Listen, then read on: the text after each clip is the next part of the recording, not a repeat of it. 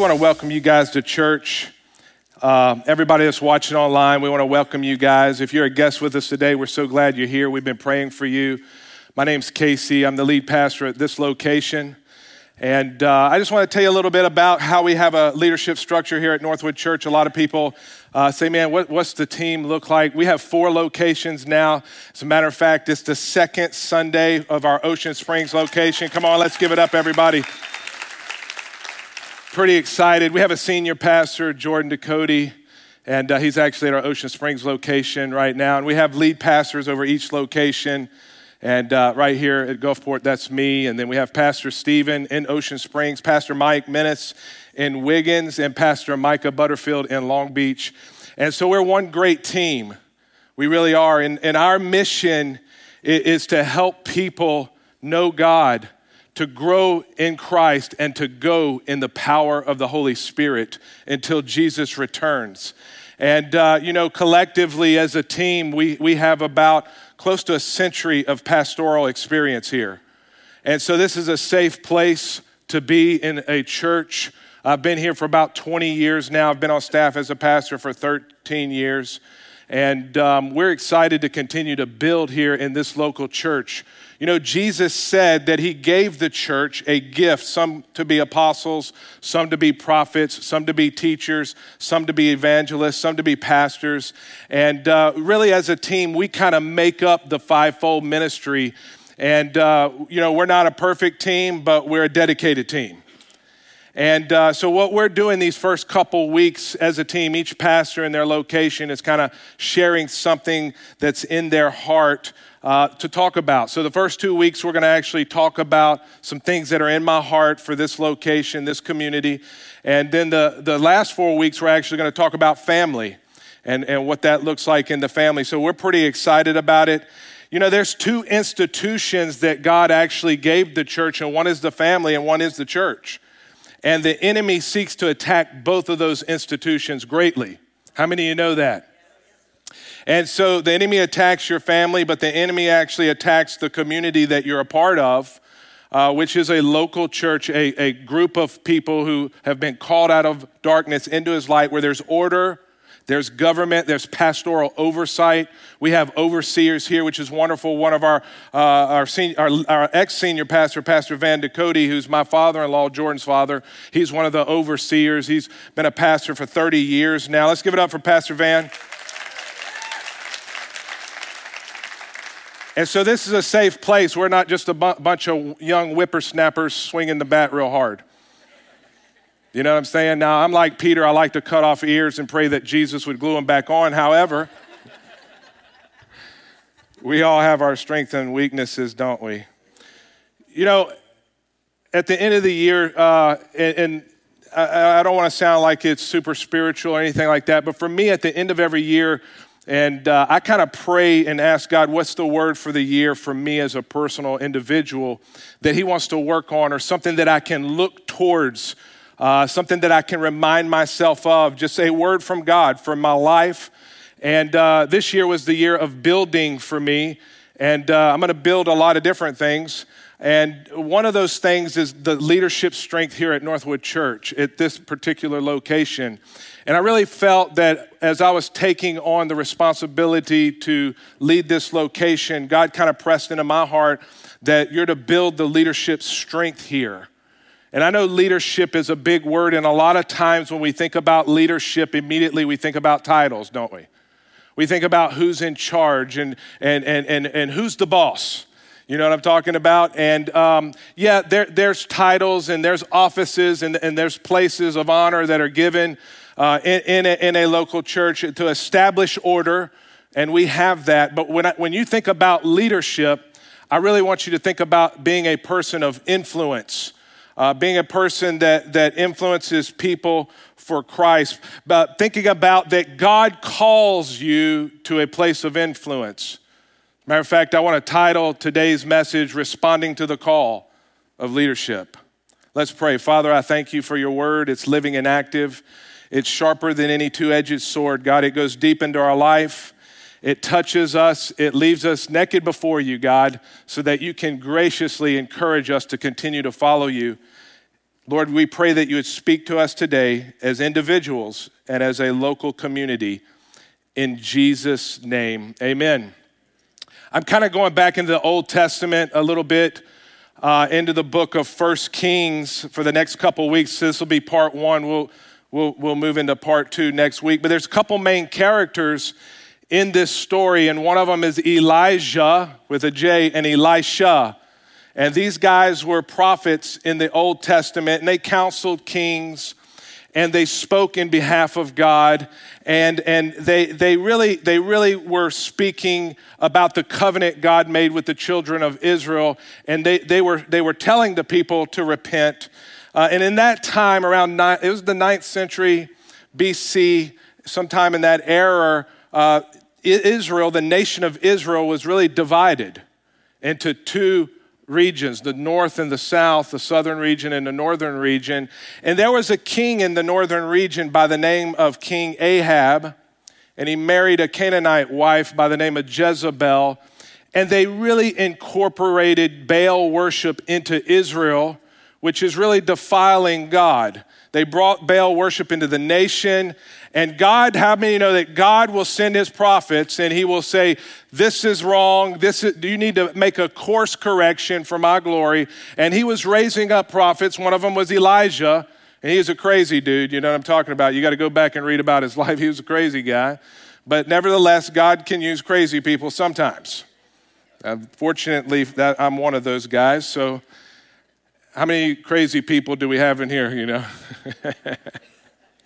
Elijah was one of them, and God had used Elijah to confront King Ahab and his wickedness and his Canaanite god that he brought into the land of Israel, God's people, a theocratic government. And he said, repent, and he confronted Ahab. And these guys had about 400 prophets of Baal, false prophets.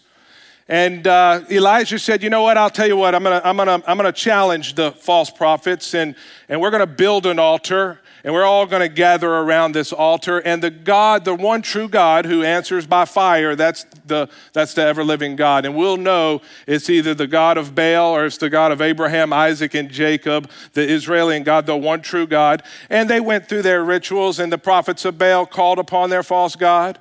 They did their dance, you know what I'm talking about? And they tried and they tried and they tried, and they didn't. No fire hit the sacrifice. And so Elijah stepped up on the scene, and he prayed to the God of Israel. And guess what? He answered by fire and consumed the sacrifice.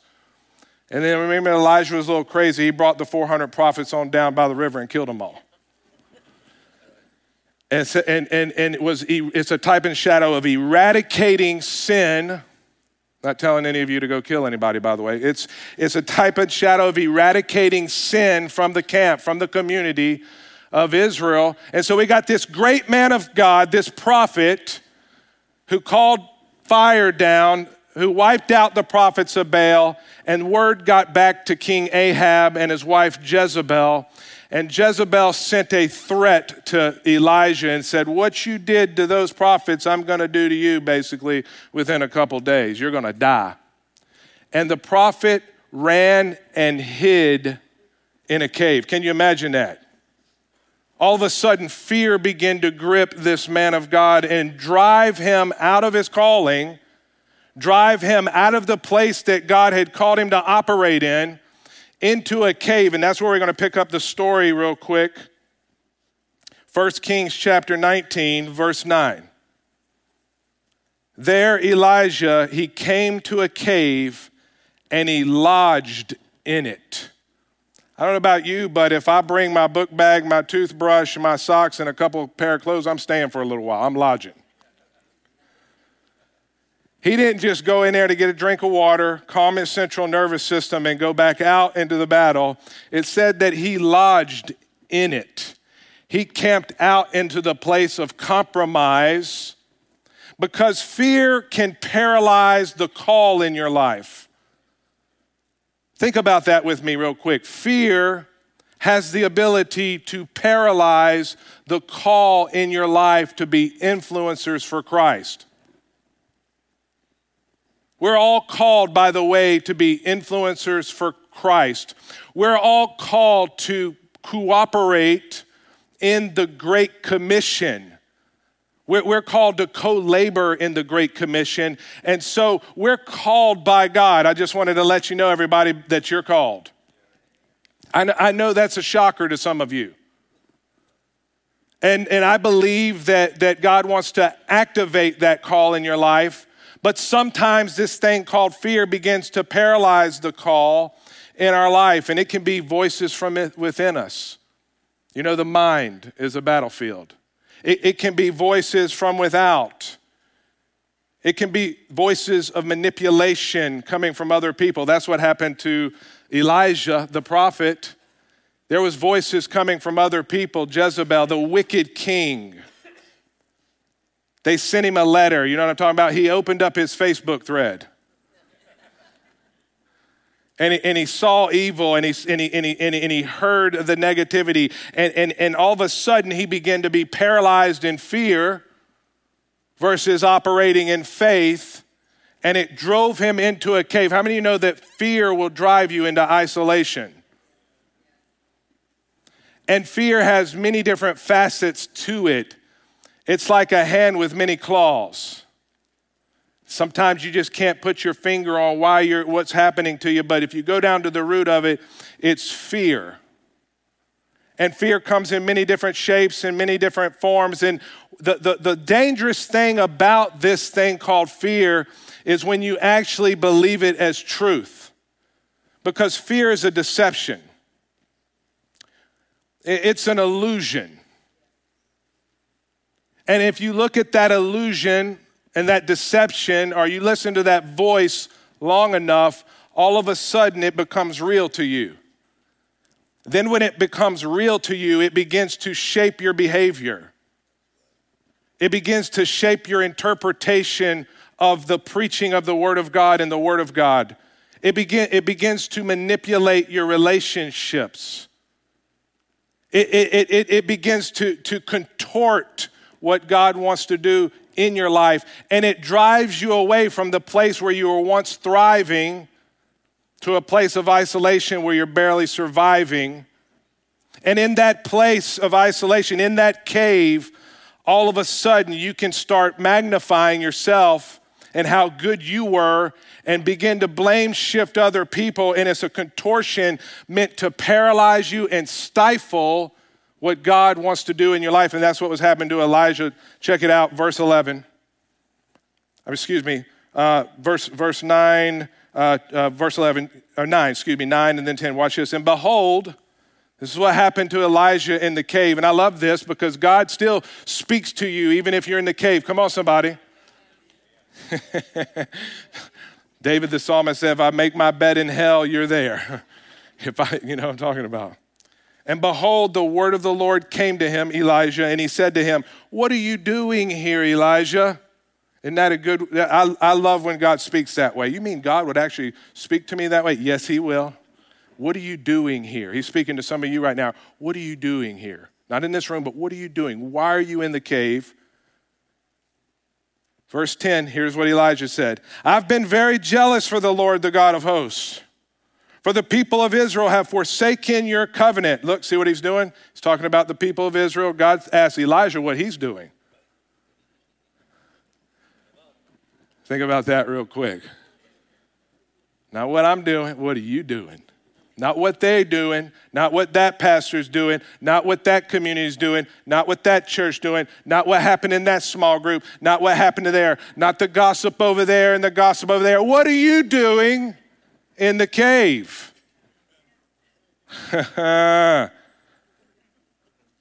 For the people of Israel, they've forsaken your covenant. They've thrown down your altars and killed your prophets with the sword.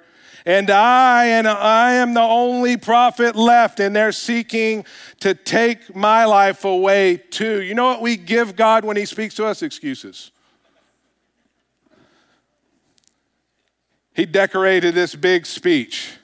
We used to say this a long time ago. There's many reasons, but no excuses. He gave this big speech how he's the only prophet left in the land, and he's the only one who's bringing the word of God. But God's like, why are you in a cave, man? We're not talking, come on. You know, sometimes we overcomplicate God and he's just like, what are you doing there? What's really going on? You know that God already knows what's really going on? He just wants to hear you tell him what's really going on. You know what I'm saying? Just, yes, Lord, you know what's going on. Something's wrong with me. How many know that's a good prayer? God, there's something wrong with me. Now, it doesn't mean that that's not an image killer, by the way. That's not a self-esteem killer, by the way. It's saying I'm utterly dependent upon your grace to move forward. That's what it's saying. We give God excuses. We blame people. We believe that we're the only ones, the great glorious ones, the great remnant.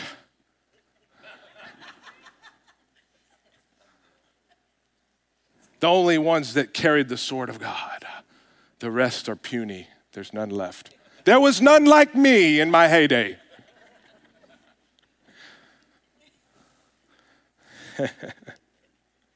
Here's what God said. He said, well, I don't think he's hearing me very well. Let me raise the volume. Verse 11, and he said to Elijah, he didn't respond to all that. He said, go out, stand on the mount before the Lord. Brace yourself, young man. Right? Get out there and stand before the Lord. And behold, the Lord passed by, and a strong wind tore the mountains and broke in pieces the rocks before the Lord. That's a pretty big windstorm. Tore the mountains and broke in pieces the rocks before the Lord, but the Lord was not in the wind. And after the wind, an earthquake. We look for God in the spectacular sometimes, right? God, I just believe that somebody's going to call me right here in the cave. And it's going to have a wonderful, just prophetic word that's going to draw me out, right? Not in an earthquake. And after the earthquake, a fire, but the Lord was not in the fire. And after the fire, the sound of a low whisper. And when Elijah heard it, he wrapped his face in his cloak. Wait a second. This is the powerful prophet. He was just, wrapped his face in his cloak. And he went out and stood at the entrance of the cave. And behold, there came a voice to him. What are you doing here, Elijah? Sometimes we want another answer, but God's waiting for us. See, God always gives us second chances. Always. That's what I love about Jesus. There's none righteous, no, not one.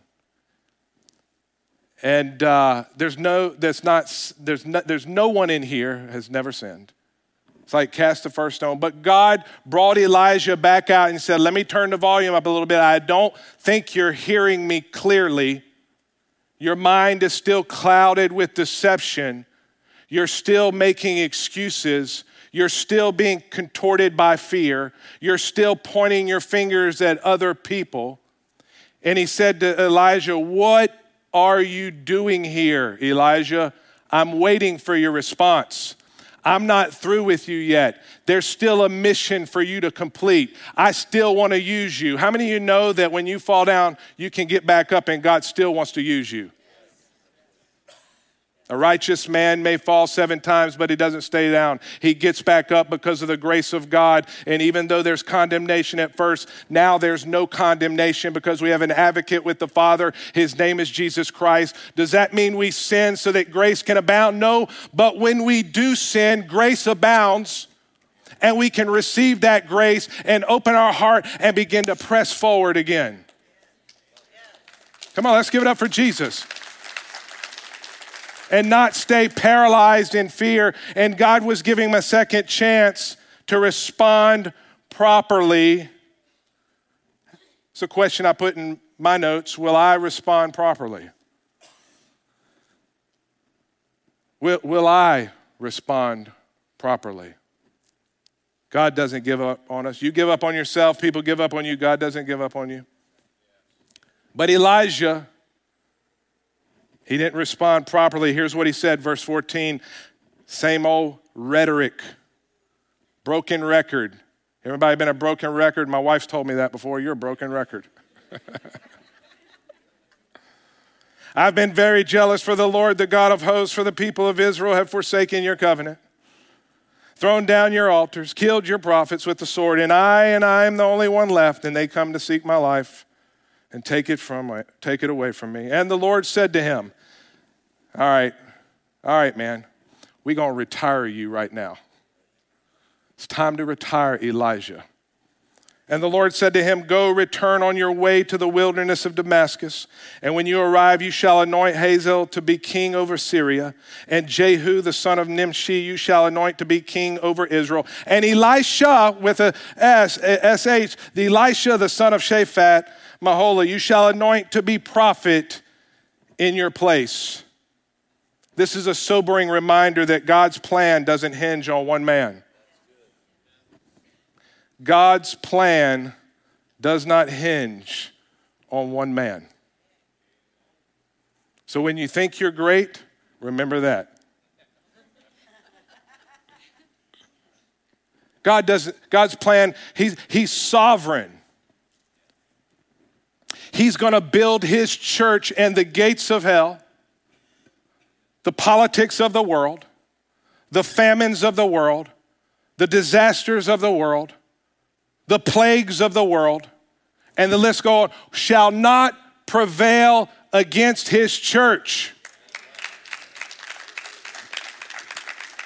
The plans won't prevail against his church. He's the beginning of time and he's the end of time. He's sovereign. He works through catastrophe. He works through success. When you study the Old Testament, a pattern of God working with man, it says he has the heart of the king in his hand and he turns it as he pleases. And when you don't understand, you chalk it up to faith, because faith is the substance of things hoped for and the evidence of things not yet seen. And our hope is in a city whose maker is God. It's called eternity. That's why we fight the good fight of faith. And we respond to the call of God because we're serving a God of the invisible, because the things which are seen are temporary, but the things that are unseen are eternal. And so we're in a spiritual fight, and we shall fight the good fight of faith and carry the baton of the gospel no matter what context it looks like. Some of you guys have been reading Facebook too much. God's plan doesn't hinge on one man, and the inconsistency of man will not stop God. And when I was reading this scripture, when he said, now go and anoint Elisha, the prophet, to take your place, I was reminded that God is calling the next generation of leaders. God is calling the next generation of leaders. One of our core values here is we're generational, which simply means we're intentionally building now for the next generation. That's why we have a collective of close to a century of pastoral experience right now in our pastoral staff. And we have the gray hairs in here, and we have the bald heads in here. That was for some of you, and or one of you. I'm just kidding. And we have the young whippersnappers, and because we're a generational community, and God is calling the next generation. And some of you have to respond to his call of leadership, to be used by God. Some of you have responded to that call, and God's affirming you right now and saying, you're responding to the call. You're the next generation. Oh, Elijah, he listened to God. 1 Kings chapter 19, he said, he got out the cave. You know, sometimes it takes the old foot in the rear to get you out of the cave. So Elijah departed from there, found Elisha, the son of Shaphat, who was plowing with 12 yoke of oxen in front of him. And he was the 12th. Or he was with the 12th, sorry. He was with the 12th. Pretty pitiful scene, huh? Elijah passed by him and cast his cloak upon him. How many of you would like that call? That's like me walking by and say, hey, you're leading next semester in small groups.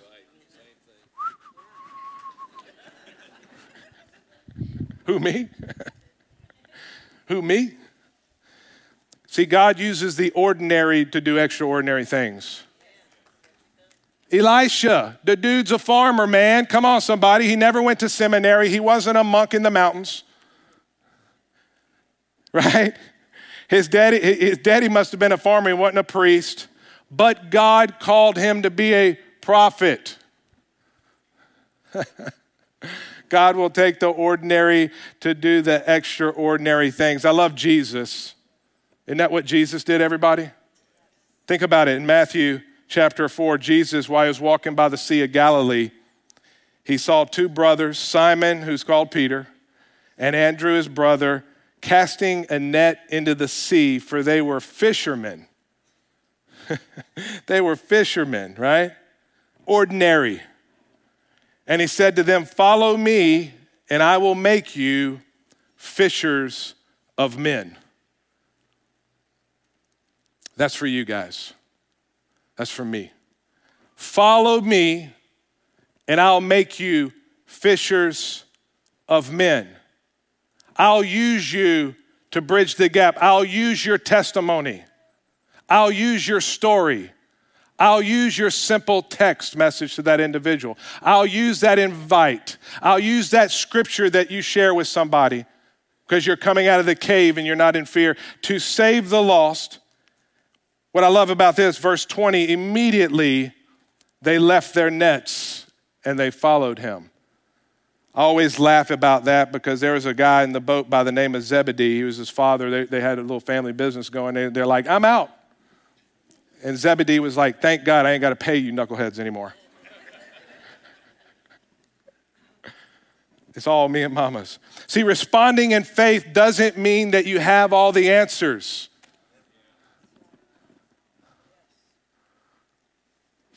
Responding in faith doesn't mean you have all the answers.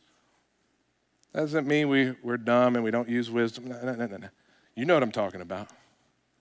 You're not going to have all the answers to respond in faith. You just have to go.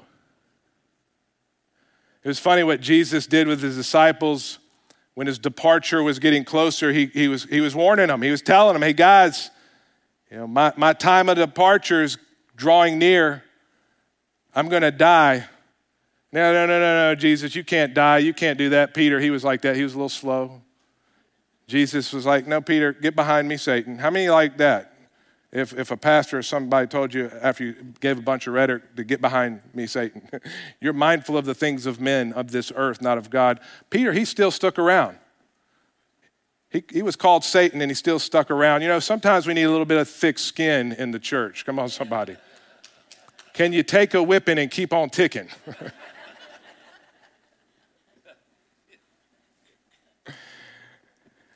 But Jesus told them, and they were all like, "God, we don't know what to do." He said, "Look, I must go so the Holy Spirit can come, and the Holy Spirit will be with you. Thus I'll be with you always and forever to the ends of the age, and go forth and do the work of the ministry." You didn't have to have all the answers. They didn't have all the answers in the early church.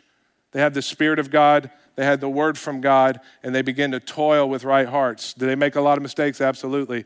But we're here today because Jesus was building his church. It was Jesus building his church. You know how it is? Sometimes you want all the answers. Let me pray about it. You ever heard that? Yeah, brother, I get it. Yeah, Let me really go pray about it. And you ain't prayed in about 3 months, but all of a sudden you're going to start praying. How about this? Give me more details. I need the 5-year plan. Now, exactly how much time is this going to take, Jesus?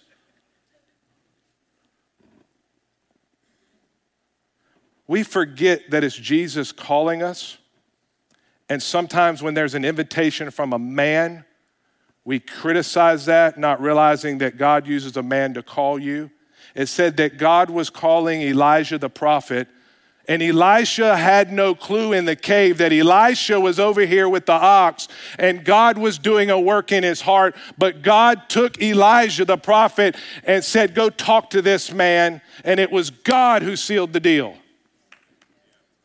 We forget about that, don't we? Give me the 5-year plan. Tell me how long it's going to take. I wonder if Elisha did that. Let's find out. Verse 20. And he left the oxen. Might have been easy for him to leave the oxen. It probably smelled real bad.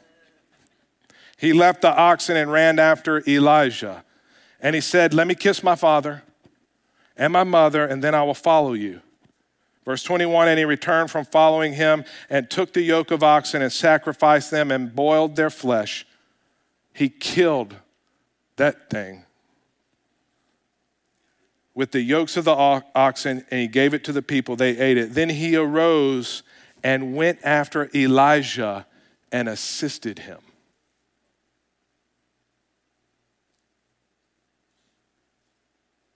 I think that that's a real good picture of honor.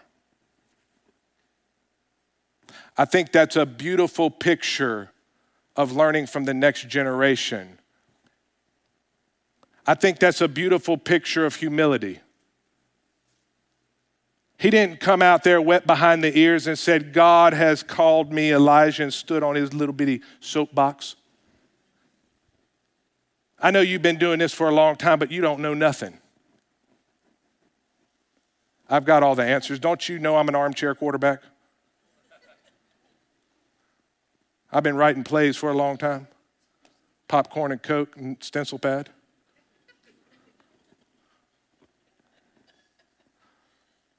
You know it's true. Just looks a little bit different, like gossip. Backbiting. However, this was a great picture of humility and honor. Paul the Apostle said, follow me as I follow Christ. Learn from my ways. That is, learn from my mistakes. Learn from my failures. Learn how I fell down and repented and kept going. Learn how the grace of God is still operating. And walk with humility, and God's going to open up doors for you to continue to minister. And he assisted him. We need more assistance.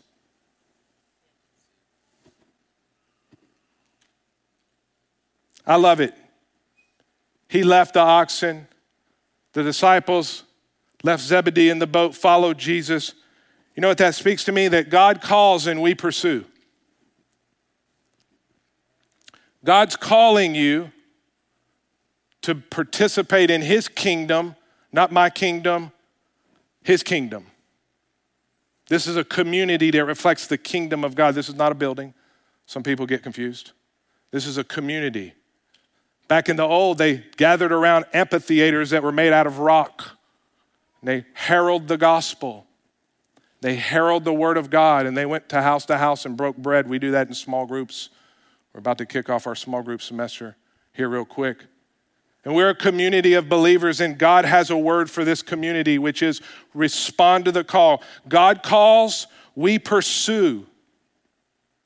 God calls, we pursue. It says that he left the oxen, he left, and it says he went after Elijah and assisted him. He said he went after him.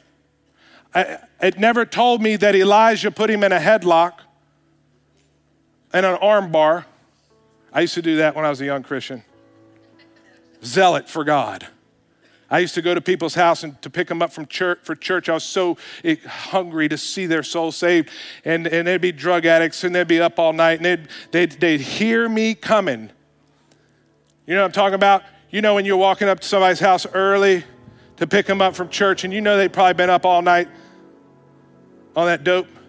And as you're coming up that driveway, you see those blinds go down and go back up. And I'd stiff-leg those doors and say, I'm going to manhandle you to church. That doesn't work, everybody. Let me give you. It worked for a few.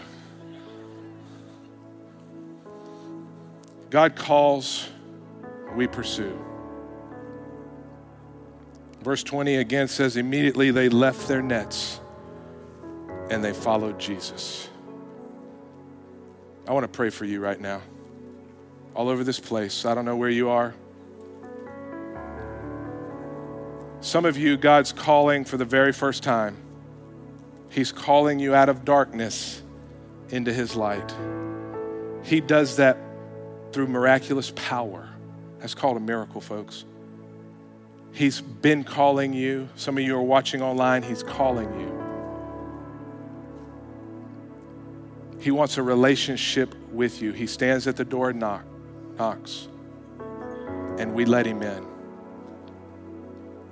The Bible says that if we would confess with our mouth and believe in our heart that Christ died for our sins and put our faith and trust in him and him alone, his name is Jesus, that we would be saved, that you would be redeemed. Let me pray for you right now. You're just saying, Lord, that's me. Redeem me. It's that simple. Redeem me, God. Forgive me.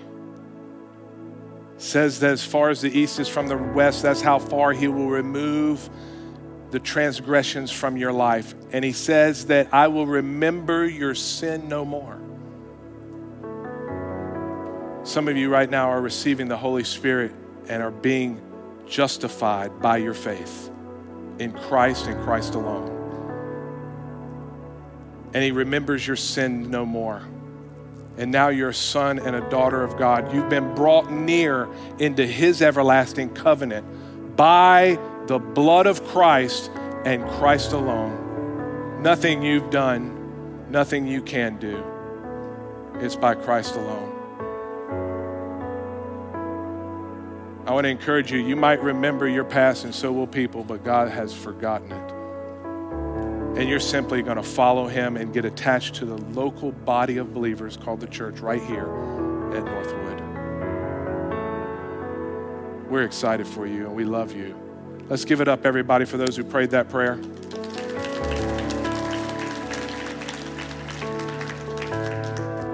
What I'm going to do right now is I'm going to begin to pray over this community right here, Northwood Church, Gulfport location, if you're watching online, that we would respond to the call of leadership.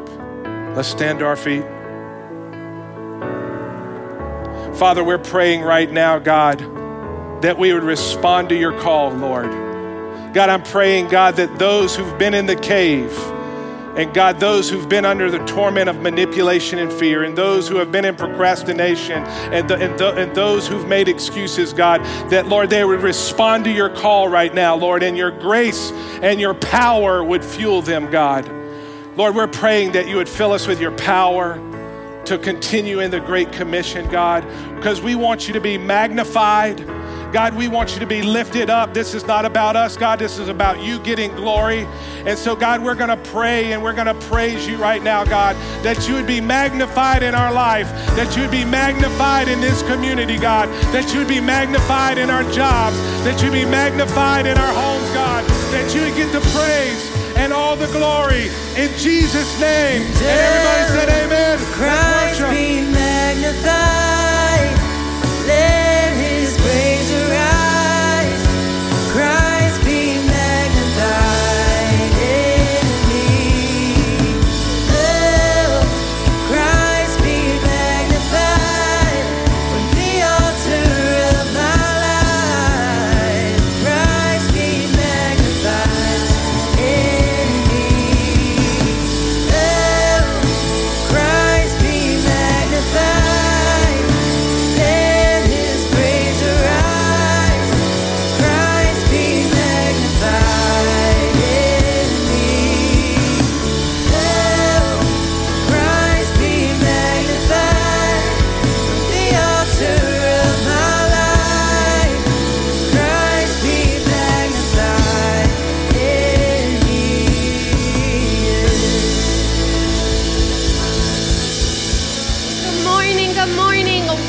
Great way to start our day.